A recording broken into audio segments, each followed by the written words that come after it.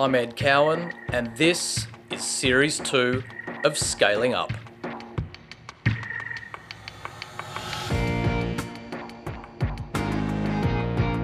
Most of the people I interact with on a daily basis are more experienced than me, including the people that report to me. And it's easy to feel self-doubt that, oh, there's nothing that I bring to the table. But the reality is there is something I bring to the table, and realizing that value and embracing that just as much as I am embracing that I have a lot to learn from them. This podcast aims to educate and inspire by telling the stories of great growth companies as told by their CEOs and founders. TDM is an Australian-based investment firm that invests globally in fast-growing public and private companies.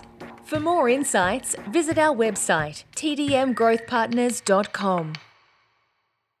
Welcome to another episode of Scaling Up Season 2, and I'm just thrilled that Anika Gupta joins us as the guest on this episode. Anika is one of the rising stars in the US technology scene. She's currently the co-president of LiveRamp, a New York Stock Exchange-listed $2 billion business with offices right around the world. Her own corporate journey is as fascinating as the company itself, a journey that highlights the potential of generalists with ambition and passion, who when a new door opens have the courage to explore it with their full attention and heart. She started as an engineer at LiveRamp straight out of college when the business had just 20 employees. And while it was a division of Acxiom, she worked her way up to become the co-CEO and lead over 1,200 people. She gives great insights as to why, when LiveRamp was acquired by Acxiom, she insisted the business ring-fence its highly agile and mission-driven culture and operate as a standalone business rather than be subsumed by its owner. As a young leader, she gives invaluable views on the challenges of leading a hyper-growth business in an ever-changing world, how she's managed both cultural transformation and innovation, and the lessons she's learnt along the way. As a culture carrier, she's the epitome of a great modern-day leader, and there's no doubt that her voice will only become more well-known right around the world in the coming years. For those interested in further insights and commentary, TDM Growth Partners has been posting to their new Medium publication, TDM Tidbits, which can be found at medium.com/TDM Tidbits. If easier though, we post all our content to Twitter, so if interested, follow at @TDM_growth to get all the news and views there.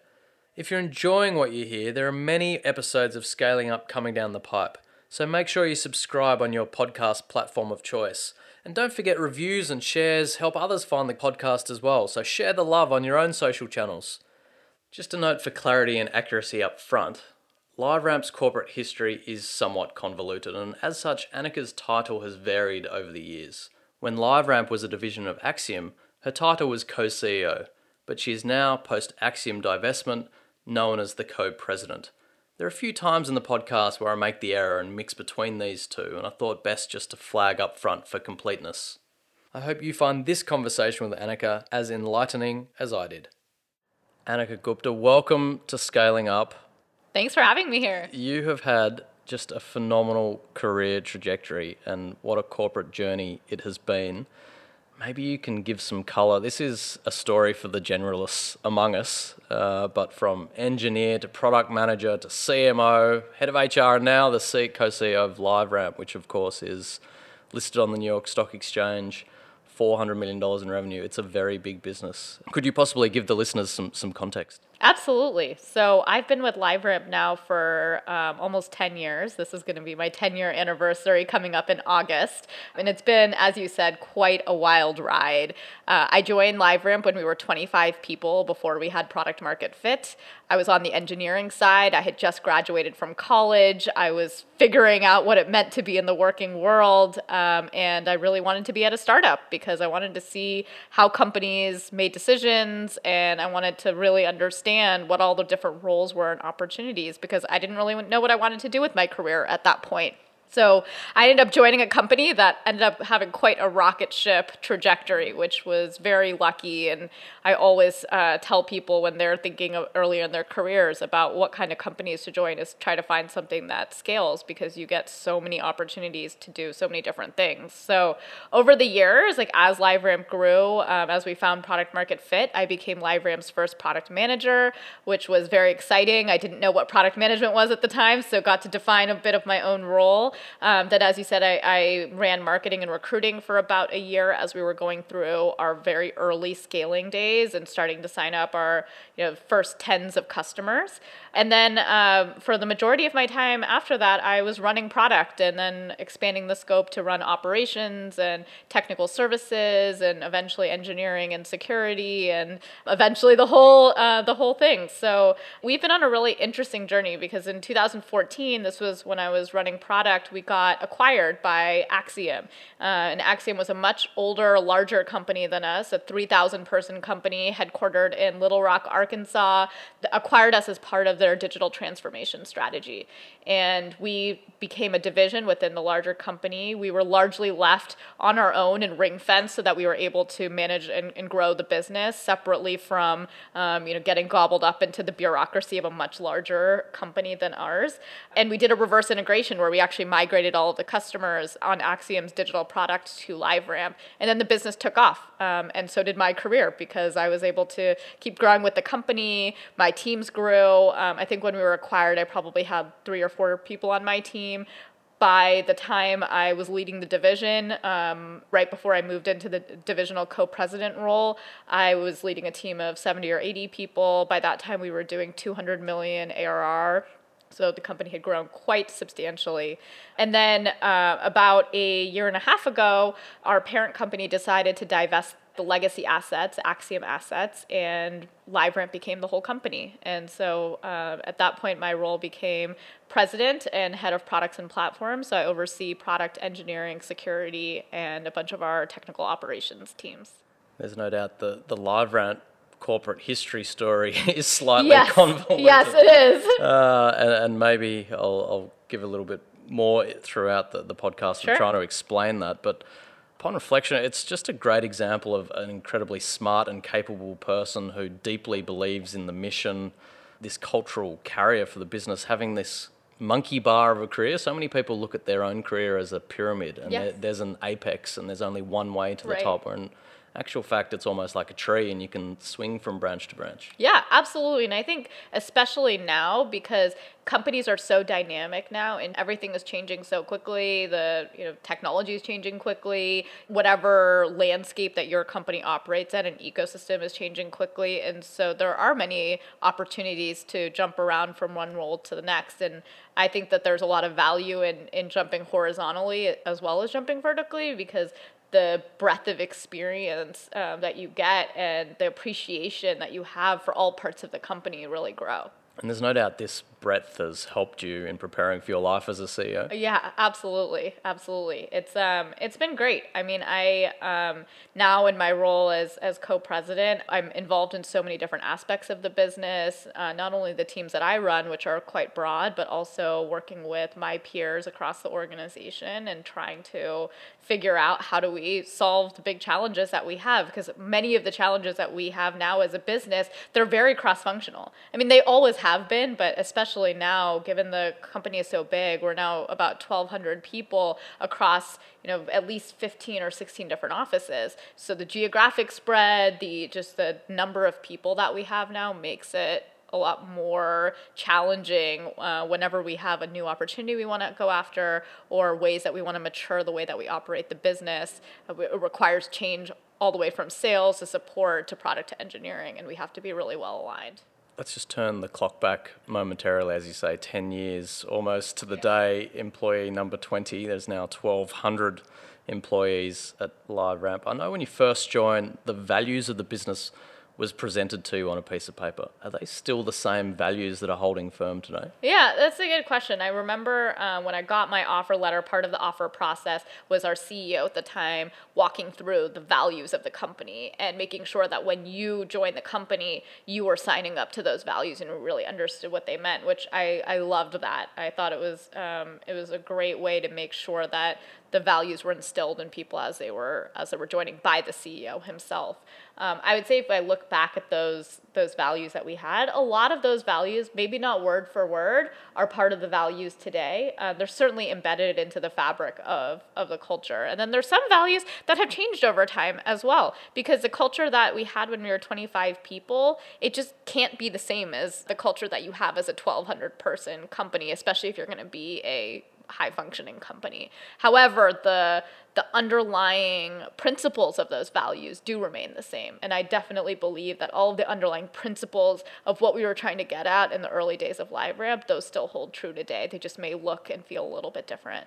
And going back to first principles, why have these values been so important to LiveRamp scaling so quickly through these stages of hypergrowth?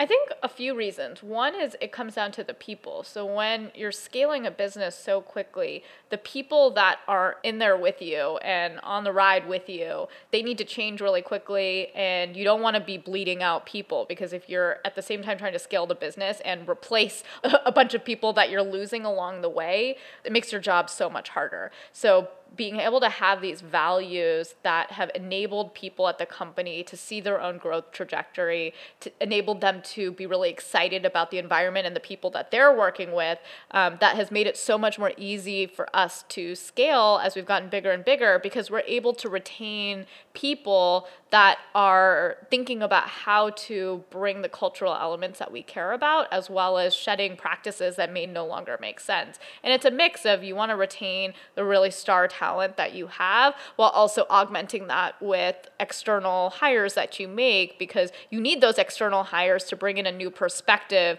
when you hit a size that no one on your team has ever faced before, which for me, every size that we've hit has been a new experience for me, and it's been very enjoyable, but very challenging in different ways. And something you touched on there, LiveRamp is a complex business. There's no mistaking that. Have the values helped you sell the proposition to employees? We're based here in San Francisco. This is a hotbed of technology talent, but it is so competitive, deeply competitive. Do you think that has helped you sell the mission? Yes, I think that it's not the written values themselves that have done that, but it's the feeling that people get when they show up at our office and when they're interviewing with our team. One of our values from the very beginning, and one that we've retained today, is we respect people and we respect time. And candidates that go through a recruiting process with LiveRamp, they really feel that. We get back to every candidate. There's never a candidate that we just go cold and never respond to. We respond to them within 24 hours at every single stage of the interview process. And we move things along really quickly. And I think that's something that sounds so easy and trivial, but so many companies overlook that candidate experience, and then they lose really good talent that's potentially coming in the door. And the fact that we're able to show our values in that process, as well as show the candidates all the incredible people that we've hired onto the team, I think that has really helped us attract talent and grow and scale, even when, a lot of candidates coming in, they don't necessarily understand our business. They know we're in data and technology and marketing, but that's not like mission-driven work necessarily. Like, I think the mission is very valuable, and I think once people get into the company, they see the value that we create for our customers, and they get excited about that. But we're not solving world hunger, and that's okay. And I think that the fact that people really enjoy coming to work and enjoy the environment that we've created, that has absolutely helped us both attract and retain talent. And how else, zooming out a little bit, how else do you feel you are attracting talent? Because, as I said, it's very hard to get your head around how competitive it actually is. It's true. In San Francisco. So how else are you trying to attract the stars to LiveRamp?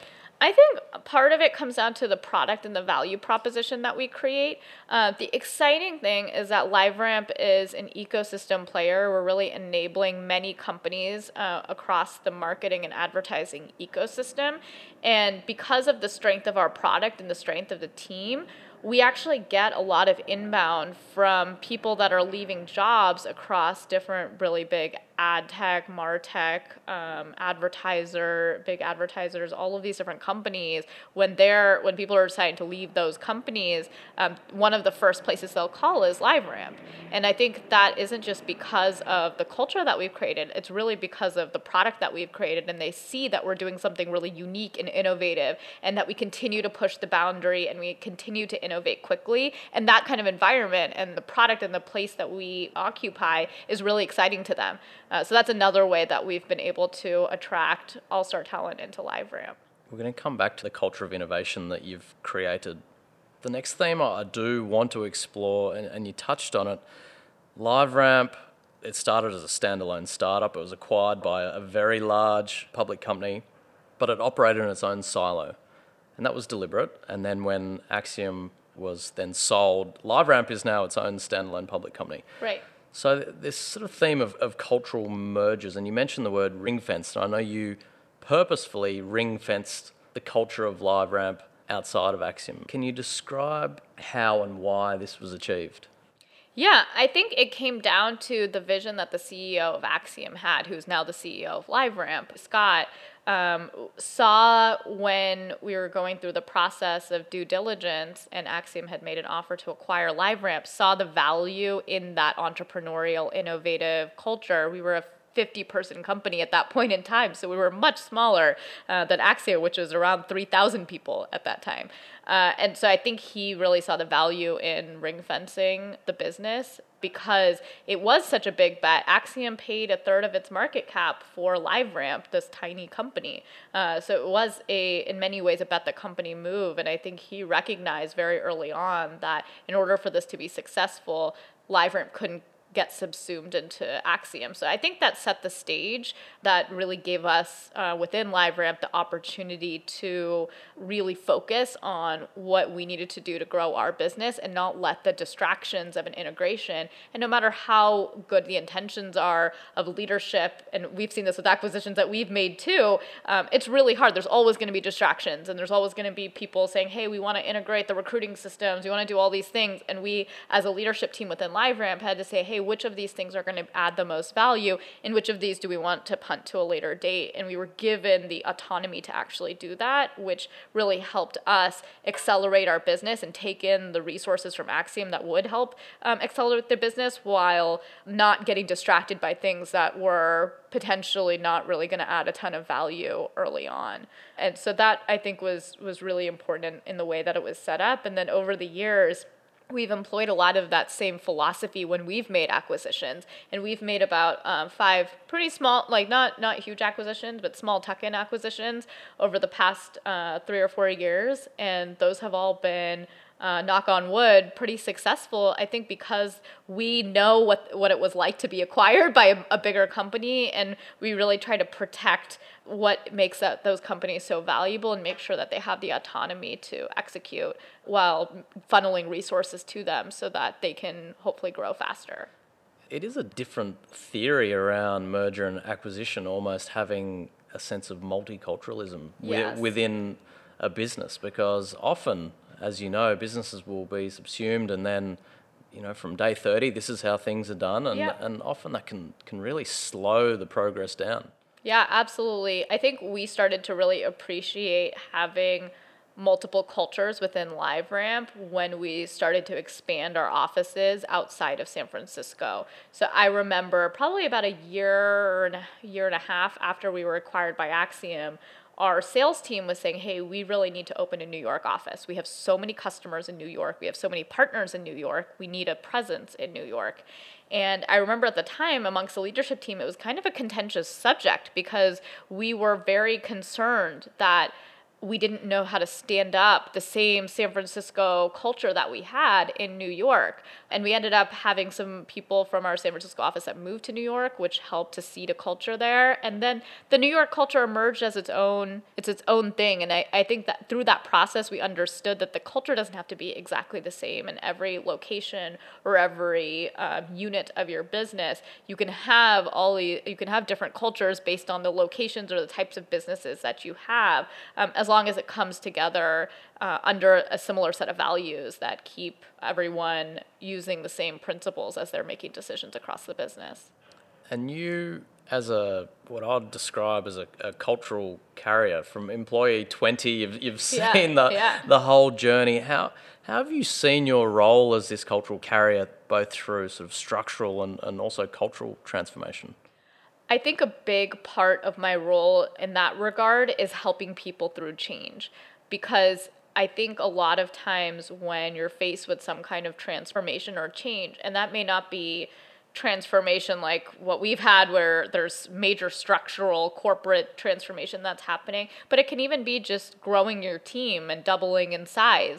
That in itself is a cultural change, or having more locations and spread, or doing acquisitions. Like all of these things are changes to the business. And I think often, the human reaction to change is to be afraid of change and not embrace change, and to look at change and say, hey, this is really going to change our culture. And the connotation around that is it's going to change our culture for the worse, instead of embracing the change and saying, hey, how can this change our culture for the better? And what are the things that we truly care about? And what are the things that we're okay shedding because they don't serve us well anymore?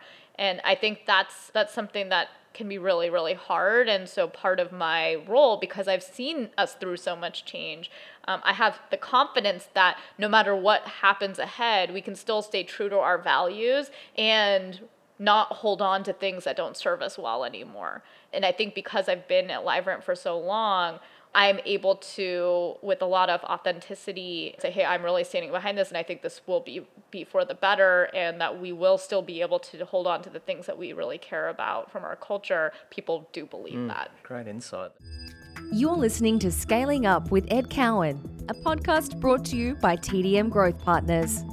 Visit the website tdmgrowthpartners.com, or for interesting insights and commentary, follow us on Twitter @TDM_growth.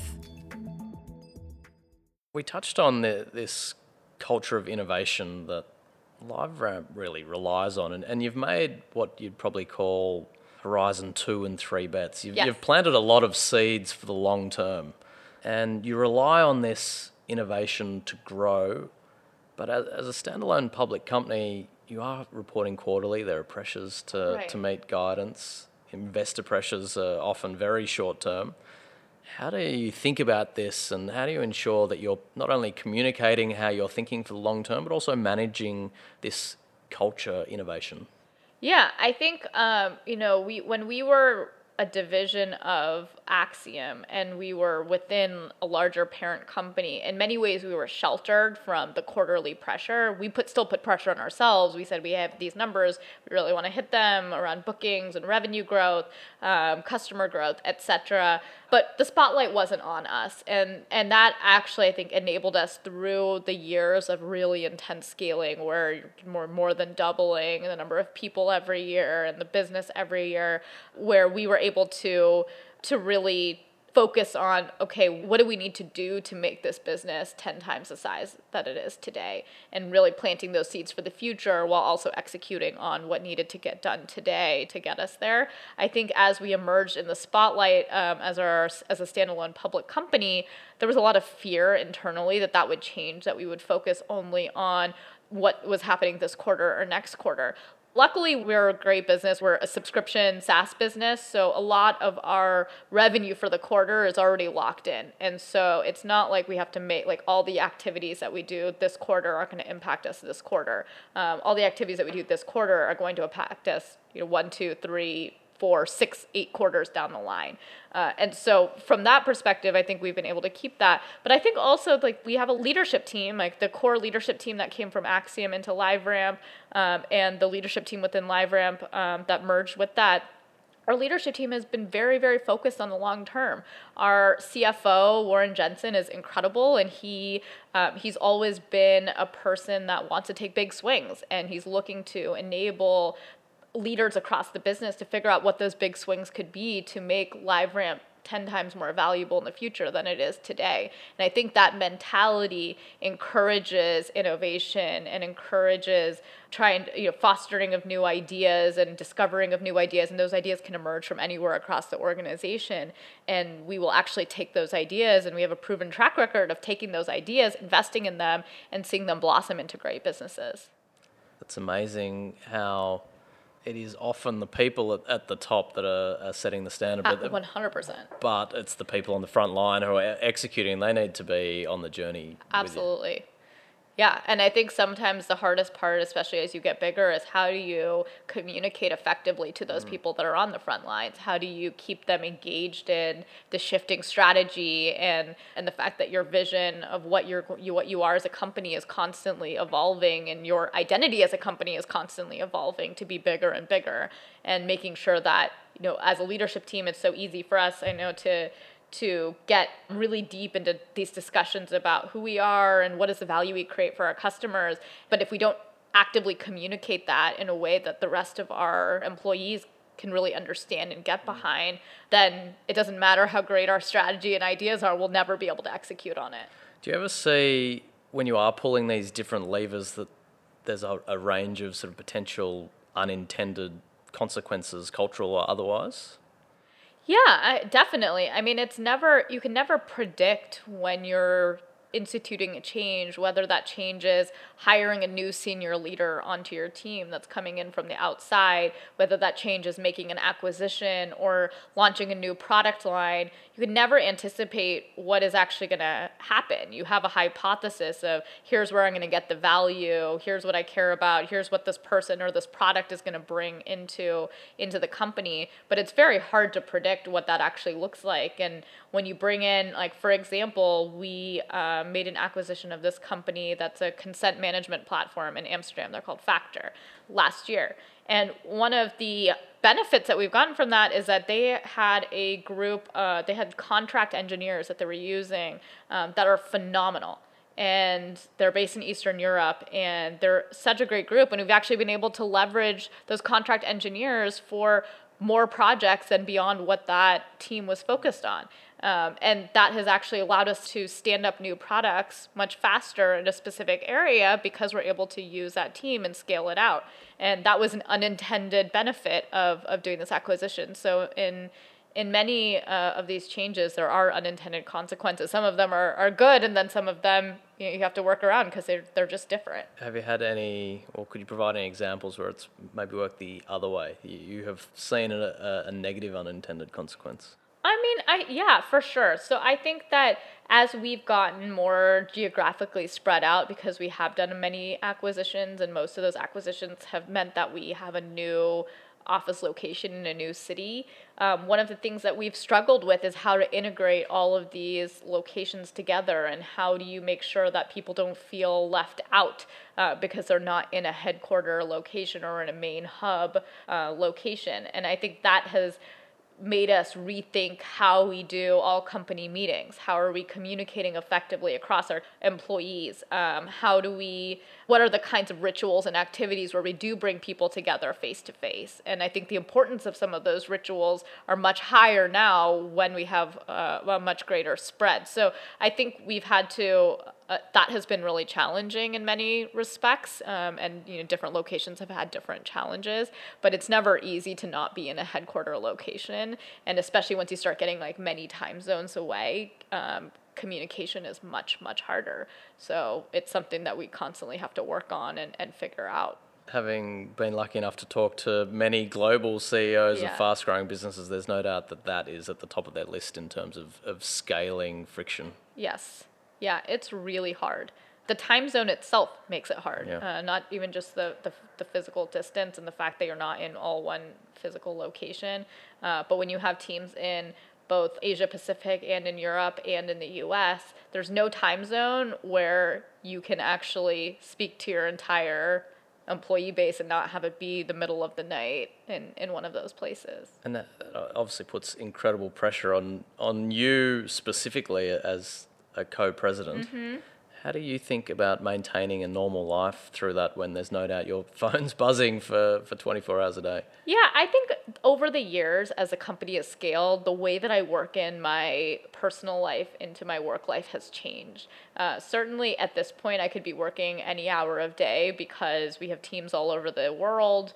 our leadership team is often traveling, including myself. I'm often traveling to different locations, and so everyone's in different time zones all the time. And so it's very easy to work 24 hours a day. So in those circumstances, I've really had to have a lot more self-discipline around deciding when I'm working and when I'm off and not working. And that could be, 1 hour to the next, or I'm just taking an hour-long break to have dinner or watch a TV show or just do something relaxing and then signing on because I have a call with someone maybe really early in the morning or really late at night in another location.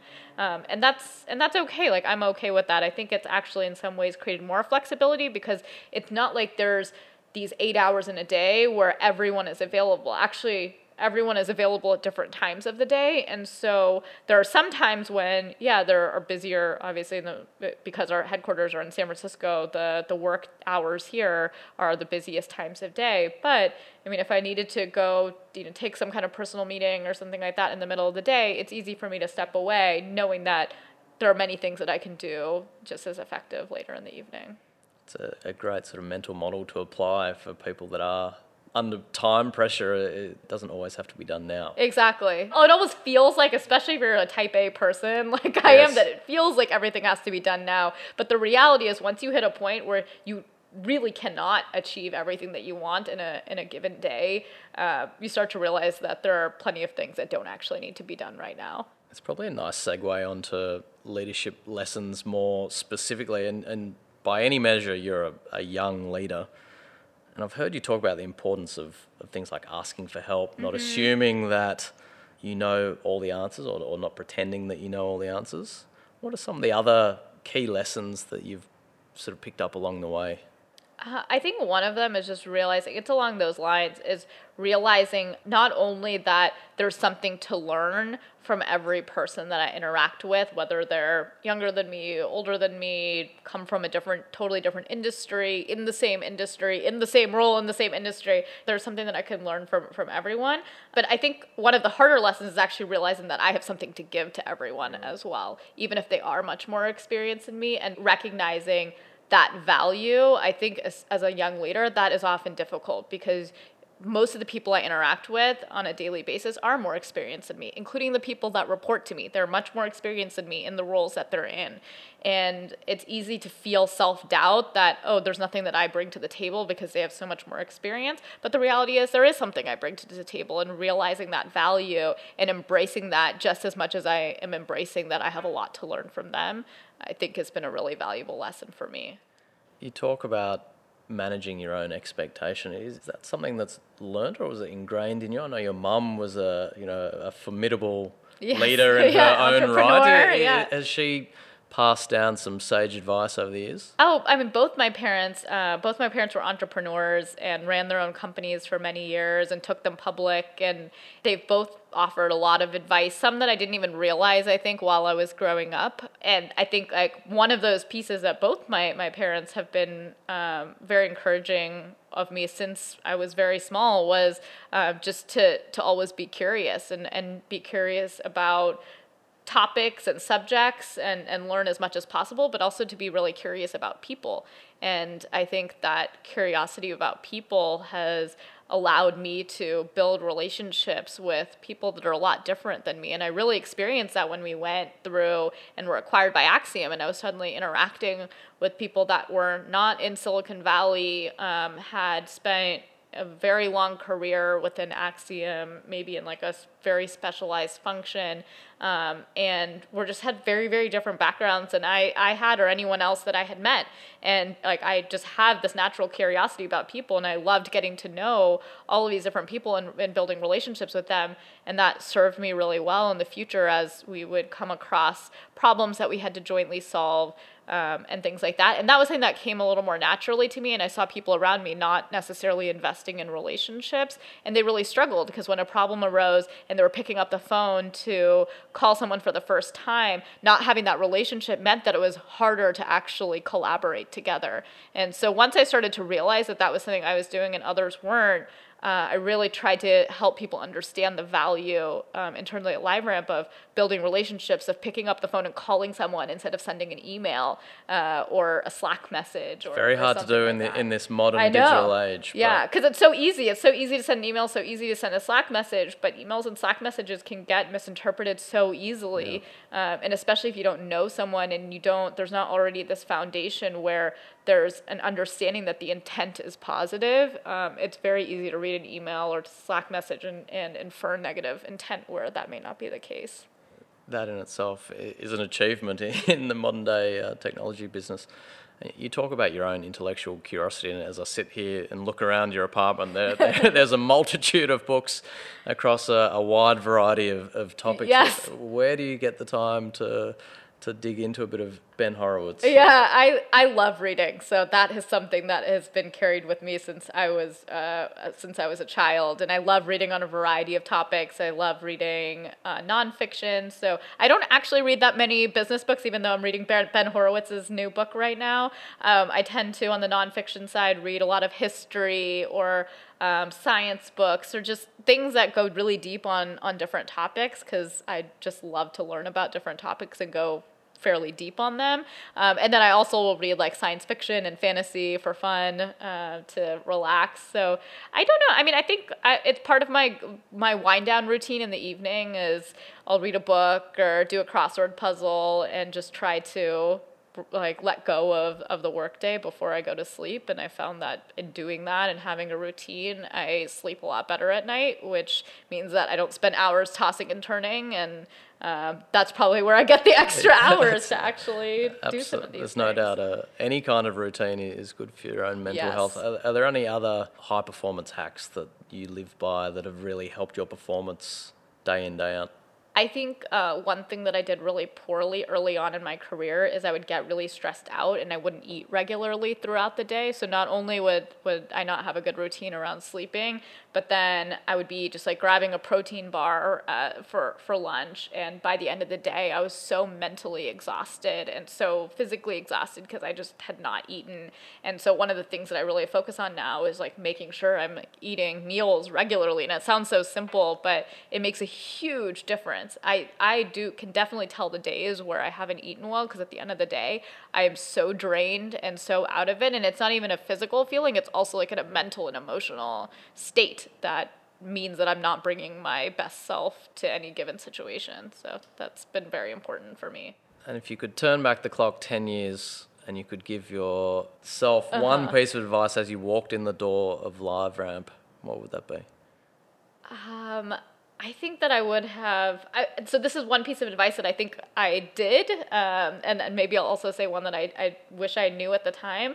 So I think the thing that I did embrace was just learning as much as possible, and that's what I advise to new people that are starting at LiveRamp today is just learn as much as possible, learn about the people that you're working with, learn about other parts of the business that you're not in, because as you get bigger and bigger, opportunities present themselves that if you have already built a relationship with someone or you already know a little bit about some sort of subject area, you can provide value, and that opens up new career growth opportunities.